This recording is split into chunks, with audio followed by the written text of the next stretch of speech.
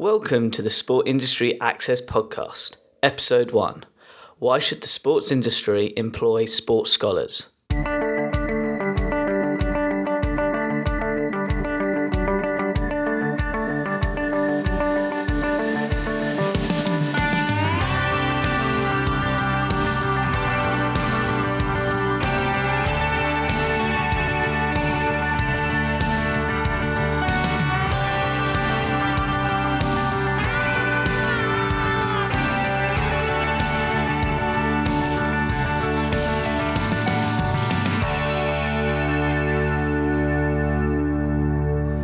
Welcome to the first ever episode of the Sport Industry Access Podcast.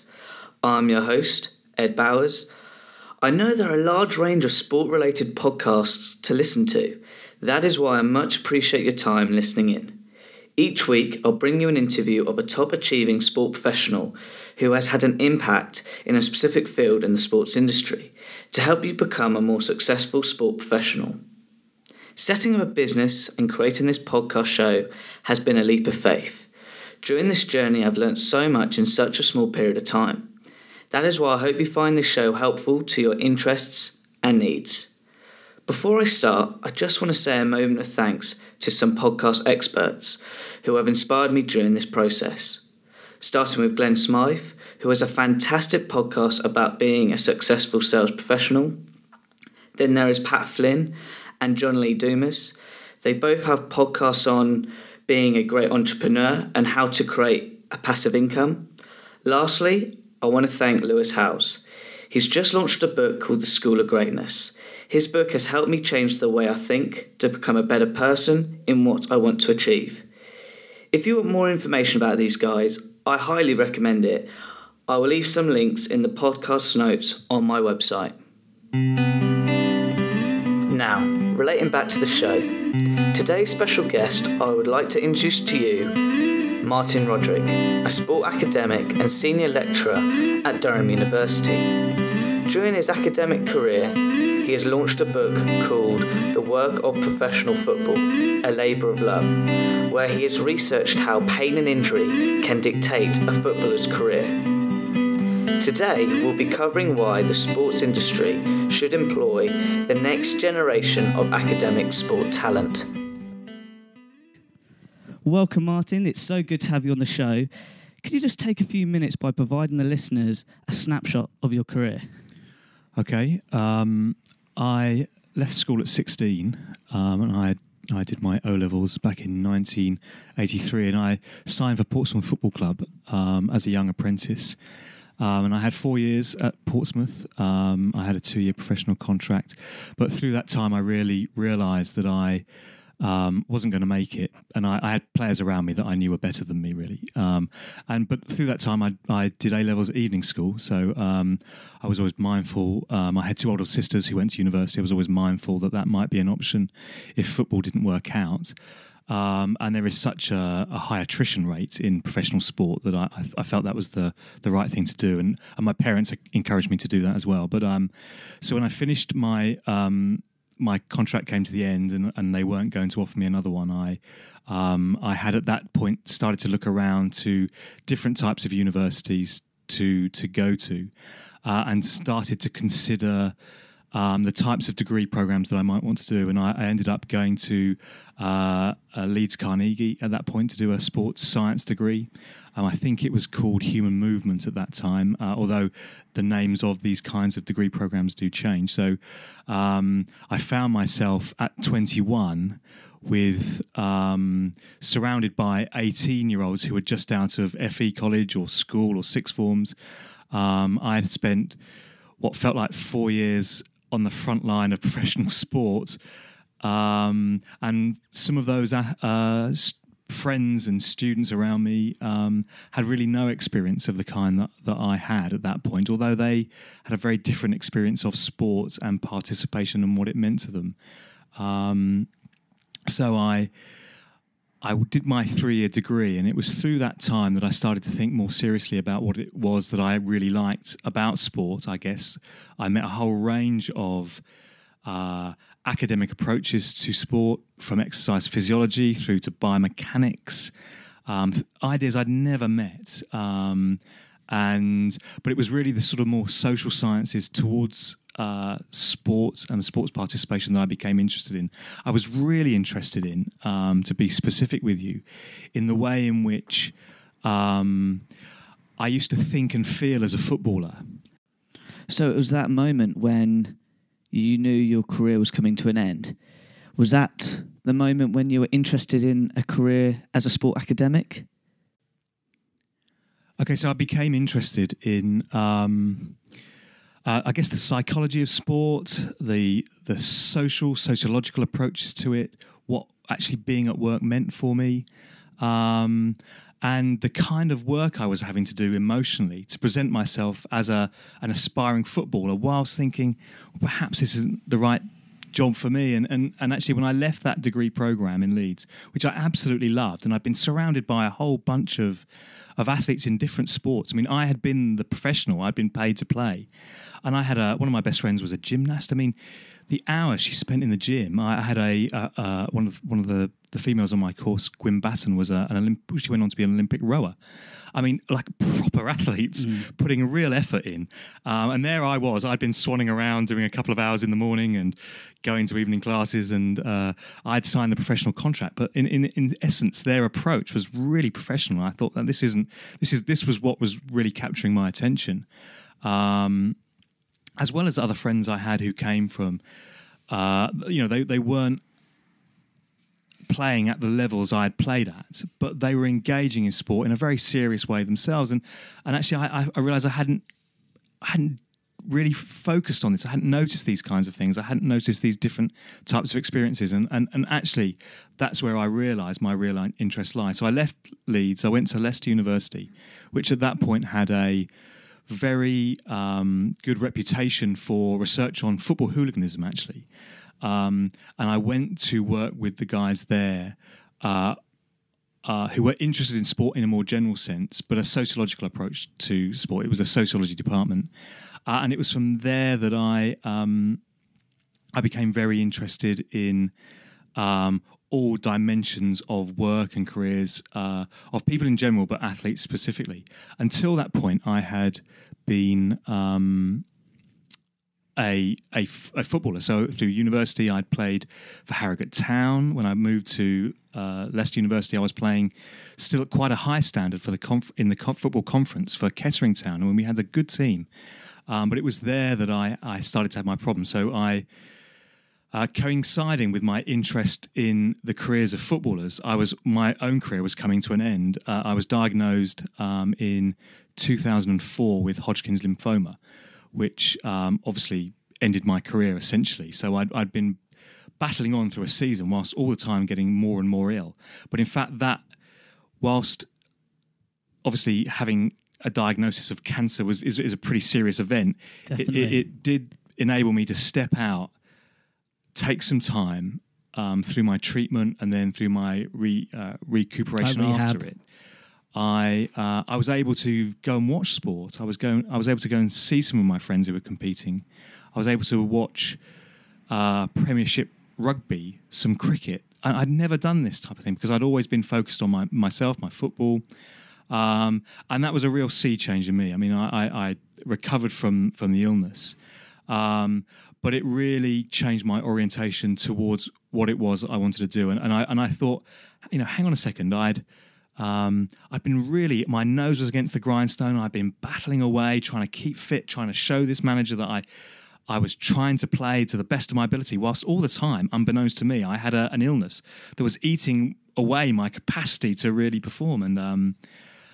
And I wasn't able to say. I remained silent. Every time he said, "What's the matter with you?" I said, "There's nothing the matter with me." I just thought, hang on a second, I'm studying these careers and I'm not noticing what's happening to me. And I wonder if this is happening to other people. And of course, my research demonstrated that it really was. And so it was from that point, really, that all the ideas that I started to have as a young academic at Leeds and at Leicester started to take much more shape and form in the direction that my career has now gone. So from that point, I started doing a PhD on the careers of professional footballers.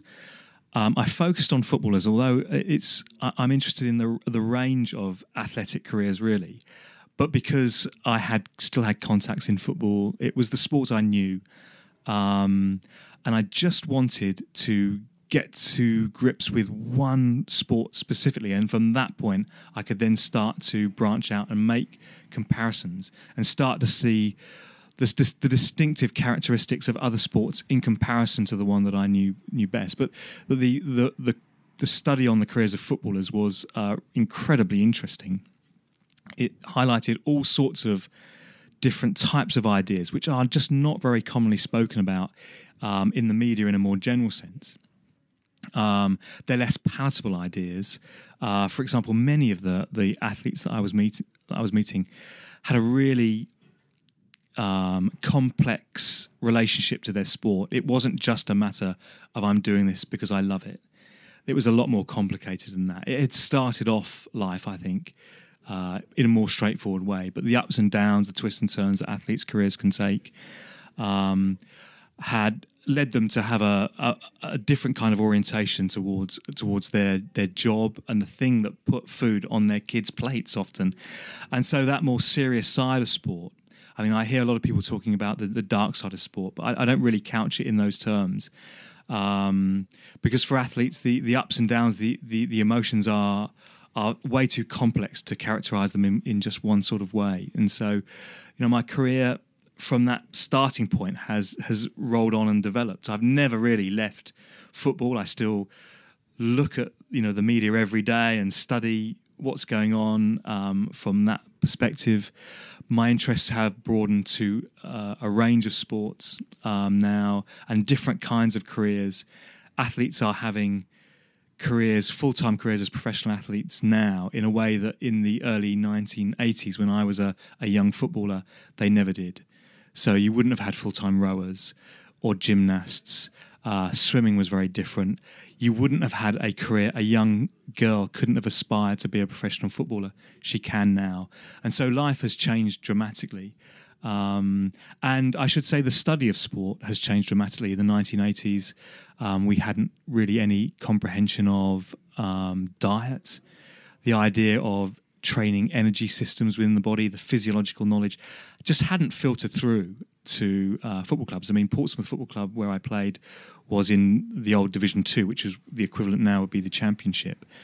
And we didn't take sports science even remotely seriously. The idea of psychology was, roll your sleeves up, son, and get stuck in hard. I mean, it was, there wasn't much thought given to that side of sport. There is now. And degree programs like the one we have here at Durham and the others, many other higher education establishments in the UK are much more focused on the broad range of elements of sport at all levels, not just elite level, but right through to grassroots level and exercise and physical activity participation in a more general sense. Now, that is fantastic. And did that inspire you to write your book relating to your career from research? Yeah, it was. I mean, I wanted to get work out there so that people could read it, which reflected what I felt were stories that you didn't really read about. So I had lots of friends around me who went on to be very successful footballers. I mean, not necessarily household names, but people who had really established careers. They were really good footballers. But when I was meeting them after we left Portsmouth and went our own ways, I met people who had struggled in a variety of ways. I'd seen them on TV. I'd read about them in the newspapers. But that was snapshots of moments in their lives and the ups and downs that they were experiencing. I was thinking, well, hang on a second. Somebody needs to tell their stories. Somebody needs to say, these players need some support in a variety of ways. And no one's saying that. They need support, not just from a physiotherapist, but other kinds of people who can turn to in a safe way, who they can speak to about certain issues, which doesn't threaten a position in a team or a position in a squad. They need just to be able to find someone who understands and who can talk to them. And for the hours I was with my friends and other players, it seemed like it was almost therapy. So on a few occasions, they would turn around to me and ask, well, what do you think? What do you think I should do? I mean, one very memorable player I spoke to said to me, I write every day. I sign balls, I sign shirts, I sign my autograph. He said, but I really struggle to help my kids who are at primary school with their homework. And this guy had seemingly everything: a beautiful house, cars in his driveway, but there were simple things in his life that he needed support with. And he said, I can't turn around to anyone and say this. I've neglected my education, but I know it's so important for my own kids. And I just thought, he's frightened of saying that. He's silent. And actually some of these stories need to be told, because I think somebody can step in and help. There can be people that they can go to. I don't think this situation exists now in the way it did then, because I think the medical support for professional athletes has improved immeasurably since the early 1980s. But when I first started doing my research, I met, almost every footballer that I'd spoken to had sought second opinions beyond the medical personnel within their clubs to get a second opinion, but they were doing it without telling their clubs that they were doing it, because they were frightened of the reaction of the physiotherapist or the doctor or of course the club manager or coach in the football club. And I think this is a crazy situation to be, where they're desperate to play, they're uncertain of the diagnosis from the physiotherapist, many of whom weren't trained to a clinical or a chartered standard at that point, and they were seeking help quietly beyond the club's knowledge on their own. And so that can't be right.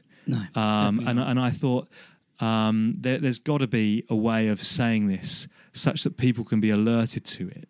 And that doesn't mean to say that all the medical staff within football clubs at that point in time weren't up to standard. I mean, there were some brilliant people who I met who really cared for their players, but there was such a variety of different kinds of experiences that players were talking about. There was very little consistency from one player to the next, from one point in the season to the next, that they were talking about at different stages in their careers. Injuries would mean different types of things.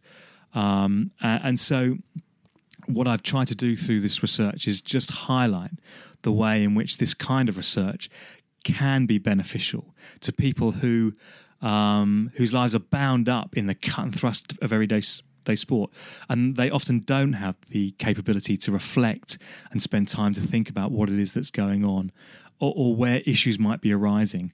They don't have the time to just to talk to some of their athletes about how it is that they're thinking and feeling. I mean, one of the most interesting meetings I had was with a colleague who works at the University of Gloucester, and actually his research is into the careers of clergymen. But because he's a sports fan, he's really interested in clergymen who work in sports clubs, and he was saying that he had recently attended a conference. And the sports clergymen, I mean, they often have their own parishes and areas, but they're linked to a football club or a rugby club. And he said these guys are inundated with athletes coming to them to talk to them about their lives. And even among the clergymen, they were talking and saying, well, it must be really great to be the vicar who goes into Tottenham Hotspurs or to Leicester Tigers. And these guys were turning around to my friend saying, well, all I'm doing is spending my time listening to athletes who are frightened to talk, and know it's not that great, and it's a really important job. But they're a safe pair of hands to go to, because they don't pick the team. They're not going to cast an opinion. They're not connected to the media in any way. They're not going to publish their ideas on a Twitter feed. They're just there to listen. And some of these athletes were desperate for that to happen. But I think times have changed, or they are changing. Sport is a really dynamic, changeful, social and psychological and physical context. The medical support around athletes can be brilliant, can be an exemplar of really good practice in any medical realm. But it can also, by contrast, be disastrous. And so that inconsistency again is there. But it's a combination of athletes who are desperate to perform. They don't. I mean, I still hear people talk about the fact that some athletes are happy to collect money and sit in the stands. I mean, I've never met a player who's happy to do that at all. It's a real myth, I think. They're desperate to play. They'll do anything to do that, including putting themselves at risk. And sometimes that risk is just not talking about what's happening to them. And so they keep going and going and going and trying to support themselves, whether that's in terms of pain that they're feeling, physical pain, or whether that's emotional pain. And plenty of athletes have talked about that dimension. I mean, famously, of course, Marcus Trescothick, but others, of course, have come out subsequently and talked about the way they've kept themselves going under all sorts of extreme circumstances. And that can't be right. As paying spectators and consumers of sport, we've got to protect these people because they provide the entertainment that we absolutely love. Just relating to that, to today's main topic, why is it so important that the sport industry should employ sports scholars who are researching all this? Well, I think one of the most important things that I've learned through my journey is that I have benefited from a more rounded education. I came to Leeds with very distinct ideas about what sport was about what I was focused on, and I just had my eyes opened. But I think sport-related degrees have changed immeasurably since that time. That they've got better. They're more focused. They're more connected to that outside world. We know here at Durham and in my colleagues in other universities. One of the problems we have is constantly keeping up to date with all the types of ideas that are circulating through sports at all levels of sport, not just the elite levels, but right through to grassroots, what's happening in physical education, what's happening through the NHS and referral schemes for people who are rehabilitating and so forth. What are those ideas? How can we expose our students to those to make them job ready for when they step away? But even if our students have very specific ideas about where they might want to go to, it might be sports journalism, it might be to be a physiotherapist, it might be to be a sports psychologist, it might be to somebody who is bound up with marketing or the organisation of sport at some kind of level. I think it's absolutely imperative that they have some understanding of sport in the round. So they understand, well, if I meet a physiologist, I know what the purpose of their work is. I understand what they're attempting to do. I know the limits of their knowledge, and I know where there are grey areas between their work and what a psychologist might bring, or what someone who works, for example, with the welfare of athletes might bring. So whilst they might have a very specific idea of where they want to get to, I think it's really important to understand the variety of approaches of people with different kinds of knowledge who impact in on athletes' lives in that respect. Just relating to a practical sense, at the Durham degree programme, they provide different assessment methods. How can that benefit sport business owners? Well, I think we try to challenge our students in a variety of ways. Durham, unquestionably, is a very academic institution. We push our students in that respect to take real care over what it is that they do. But we want to integrate into the program a variety of ways in which our students will be stretched. So it's not just routine writing essays, sitting exams, because that doesn't reflect really what's going to be happening in that real world. We want our students to be engaging with each other. We want them to be stretched in terms of the kinds of reports they might have to produce, the way in which they might have to present themselves, not in a written fashion, but in an oral fashion. We want them to be stretched in terms of the variety of ways in which they think about what it is that they're focusing on, the particular issue or the particular problem, and how they might present that to different kinds of audiences. That might be an audience of experts. That might be an audience of people who have no real grasp of what it is that you're talking about in that respect. So, for example, I would like my students to be able to go and talk to people who are employed in the industry, who maybe have been to university, but do not understand or know about recent research. Can my students translate recent research to that audience? But can they go into a school of primary school teachers who haven't had the benefit of a sports science or a sports studies degree who haven't been that focused on sport ever, but they know they have to deliver sport and exercise to those primary children. Can they also translate that research to a group who aren't schooled with a thorough background in sport? That's a really important skill, I think, for students to know and to acquire. And I think a university like Durham is a good place to be exposed to the problem of having to do that. Our students are going to make mistakes. They are not going to get it right first time, but a university offers a safe environment to try these things out, to be stretched and to get it wrong and to learn from those mistakes, so that when you step out into that more real-world scenario, where people's lives actually depend on some of the decisions that you might make, and you can affect lives, that you've been exposed to a variety of ways in which you might present your information, different ways of working with other types of people with other skills, other strengths. I mean, I take you back to when I first went to university. The friends I had around me were really rugby players. I didn't know anything about rugby. I just played football.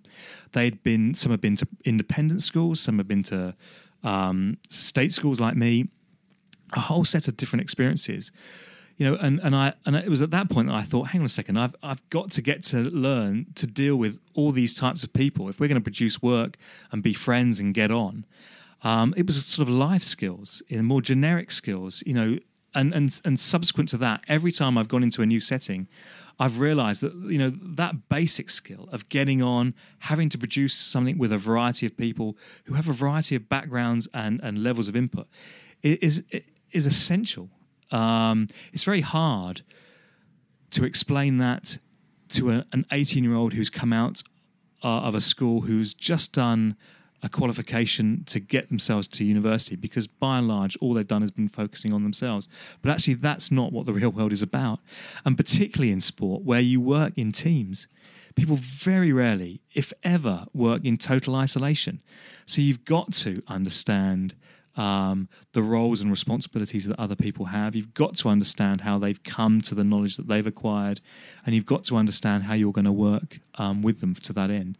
And I think universities, our responsibility as teachers in universities is to ensure that our students are exposed to that they have the ability to develop themselves in those ways, and that universities give students the opportunities to seek out practical experience in that way beyond the degree program. So what experiences can they gather throughout the university as a whole, through the sport that's run through universities, to add value to the academic knowledge that they're learning on the degree program? How about in relation to group work? Does Durham provide group work assessments as well? So we will ask our students to work individually. We will ask students to work in groups where it's relevant to do so. So when our students go to the exercise physiology lab, almost always they're organised in groups in terms of organising themselves in terms of the problems that they're being asked to address, physiological problems. We want our students to develop the capacity to be leaders in group work, to understand their position in group work. We want them to be able to assess the situations, be critical of their role, change their attitude towards what it is they're doing sometimes. Maybe midway through a project decide to start again. That can't be done alone. That has to be done in groups. And so, group work is essential, an essential part of our programme. We have to strike a good balance in that respect. We need our students to be independent learners. We don't want students relying solely on the input of others, getting used to the idea that under certain circumstances they can piggyback on other people's hard work. We need them to be independent, so that if asked, they can be responsible and take responsibility for particular instructions in a work setting. But we need to understand our students to understand how that fits and knits together in the round, in the context of a larger project and a larger objective. So group work is absolutely paramount for our students. I never see a job advert which doesn't require some element of working in a group or working together. And if workplaces require it, I think universities have to reflect that in our practices and our teaching. How about relating to your modules, that video project you mentioned to me about before the show? Our students on the sociology pathway that I'm in part responsible for here get exposed to a variety of different types of assessment. So, I mean, fundamentally, with each module, they will be required to do an academic piece of work. What I mean by that is they will have to take the latest research and demonstrate that they have an understanding of it, a critical understanding of it. Can they see the strengths in it? Can they understand the limitations of it? Can they see where that academic knowledge could be developed, could be improved, maybe could be rerun such that different results might come out of similar research. That's standard academic practice, I guess, but that will happen very rarely in that real world context. So against that background of academic knowledge, our students have to be exposed to problems of the presentation of an understanding of research. So we will ask our students, for example, to construct, in the past we've done sort of basic websites, but also in year 2 and year 3, our students can make a short documentary film in which they examine an issue in sport. And to date, students have done examinations of gender inequalities, mental health issues, catastrophic injuries of some students, and they've had the problem of deciding how they're going to present that problem, what their audience is going to be, what their audience would need to know, what's the best way of putting something together to capture the attention of an audience. And our students have produced brilliant work. It's very different work from a standard library-based study of trawling through academic journals for the latest research in order to build an argument. But they complement each other. You can't do one without the other. Our students and the films that they produce should be based on academic work. We should see the concepts that they're dealing with coming through those films, even if they're not explicit, even if they're not talking about them in outright terms. We should see the way in which our students focus on, for example, the power of a coach. We should see the way in which our students are highlighting the way in which students are coping with, defending their sense of self or self-identity. All these kinds of ideas, gender inequalities, racial inequalities, class inequalities, issues around disability and empowerment. All of our students have tried to deal with and struggle with those ideas. It's very hard, and it presents real problems, but I think this is a good place to have those problems presented to you. It's a safe place to struggle through with those kinds of ideas. I want my students to leave Durham University and to be able to sit in front of a future employer and say, this is what I did. This is how I went about my degree. This is what I was focused on. This is what I was interested in. And this is how I sought to add value to what it is that I wanted to do. This is why you should employ me. And I would expect all employers to ask those kinds of questions of my students. If they cannot respond in that way, then don't employ them. But I think many of my students can leave here and say, right, well, this is what I did. This is the academic knowledge that I learned. This is how I was stretched myself. This is what I wanted to achieve. This is how I sought to make the most of my time at a university like Durham, where you spend 3 years, you've got numerous opportunities to stretch yourself, push yourself, as well as having fun, as well as meeting friends for life in that sense. And that's also an important part of university life. But how can they make themselves stand out? One of the things that I learned very early in my time here at Durham was the high number of people who were really interested in sport and really wanted to come and study sport. In my time as formerly an admissions officer here, it was somewhat of a surprise to discover that there is, from one year to the next, UCAS figures show that there are about 50,000 students applying to a sport-related degree at a UK higher education institution every year, or thereabouts. It's a really popular degree program. So the problem for my students is, given the vast numbers of students who are studying sport, how can they demonstrate to a future employer that they are the ones that are standing out? What can my students do whilst they are here at Durham to make themselves distinct?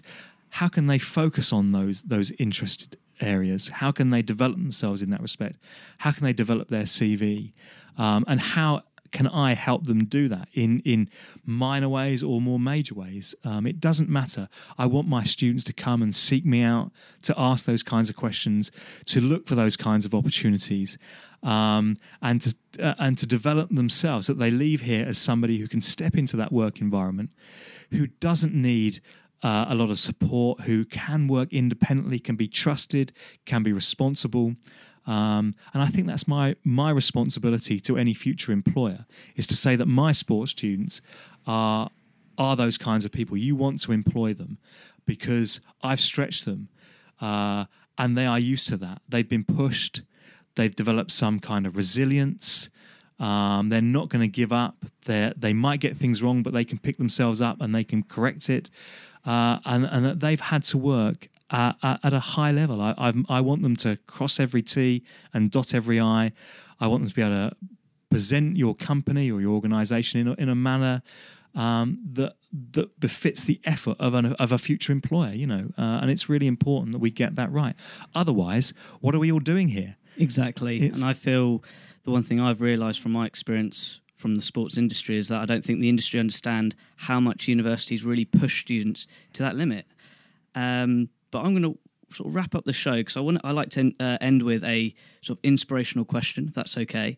What advice would you give a sports scholar who wants to start a career in sport after university?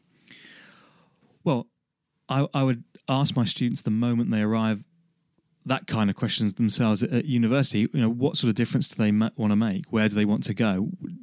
Whether it might be into physical education. My students have gone on to teacher training. They want to make a difference in young people's lives at primary ages, at secondary ages. They want some people arrive and they want to aspire to support future Olympians. It doesn't matter where you lie on the vast array of jobs that exist within in an expanding sports industry. I want to ask my students, well, where are you going to make a difference? How are you going to develop yourself whilst you're here? Work hard. Don't give up. I mean, the stories that we hear from our former graduates, the stories that we hear from people in life in a more general sense is things don't come easy.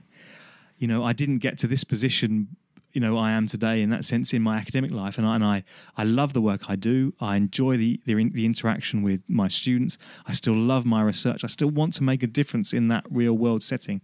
And I still ask myself the questions, how can I benefit the people I research? Can I support athletes as well as I can? Or where is my knowledge making that difference? I never stop asking myself those hard questions. But it's, I don't get it right all the time. I still battle on. And I want my students to see that kind of battle, that kind of struggle. Because if they don't understand that, they're never going to aspire. They're not going to get onto that career path that they may want to. I have students now who have been really successful in a range of fields. But it's been the experience of coming to a university like Durham that has given them the toolkit, if you like, to make a difference for themselves and also the employers that they work for. So there are a variety of skills that they can rely on. We've got them into a way of working. They've had to grasp issues around time management, how best to coordinate their lives with the other kinds of things that they're doing. They've had to understand that there are times that they knuckle down and work really hard. There is no shortcuts to doing a good job, in exactly the same way as there are no shortcuts to getting fit and perfecting skills. Our sports students understand that, but it's that broader education. I never expect a student of mine to love everything that I've got to say. I deliver in year one 18 or 19 lectures on different kinds of topics. I don't expect my students to grasp all of them or love everything I've got to say, but I expect them to say to themselves, what is it about what he's saying that I do enjoy, that I do like, that has captured my attention, and how can I take that forward? And I want to inspire my students to think, well, wait, actually, when I walk out of this university, knowing what he said there, how am I going to then make a difference in that future? What is it what is that spark or that nugget of an idea that I've heard there, that I've not really heard presented to me in that way before, that I can take forward. And that's what I want any future employer. I want them to realise that we've done our best to expose our students to a variety of things. We will never dictate to our students where they've got to go.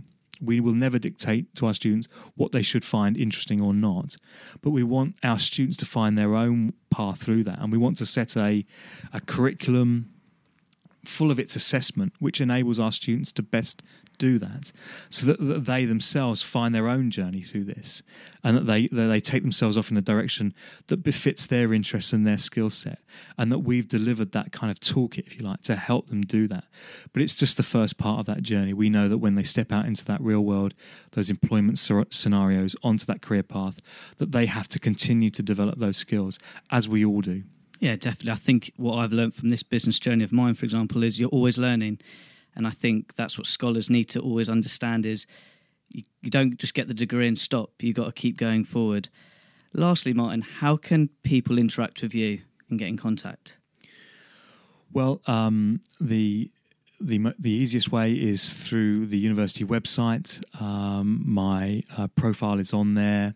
I can be emailed at any point in time.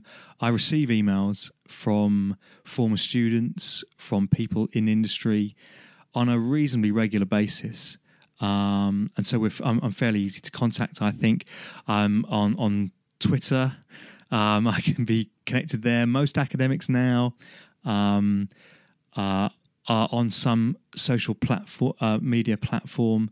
I wouldn't say I was the best user of those kinds of platforms. I do need to up my own game in that respect. But I want to disseminate the research I do to as many different people as possible. And I will seek out those opportunities, and I will grasp those opportunities when they are presented to me. So over the past 15 to 20 years, I've discussed my research with all kinds of sports scientists, all kinds of people who are involved in sport at some level or another. Remember, the majority of my research is on professional athletes.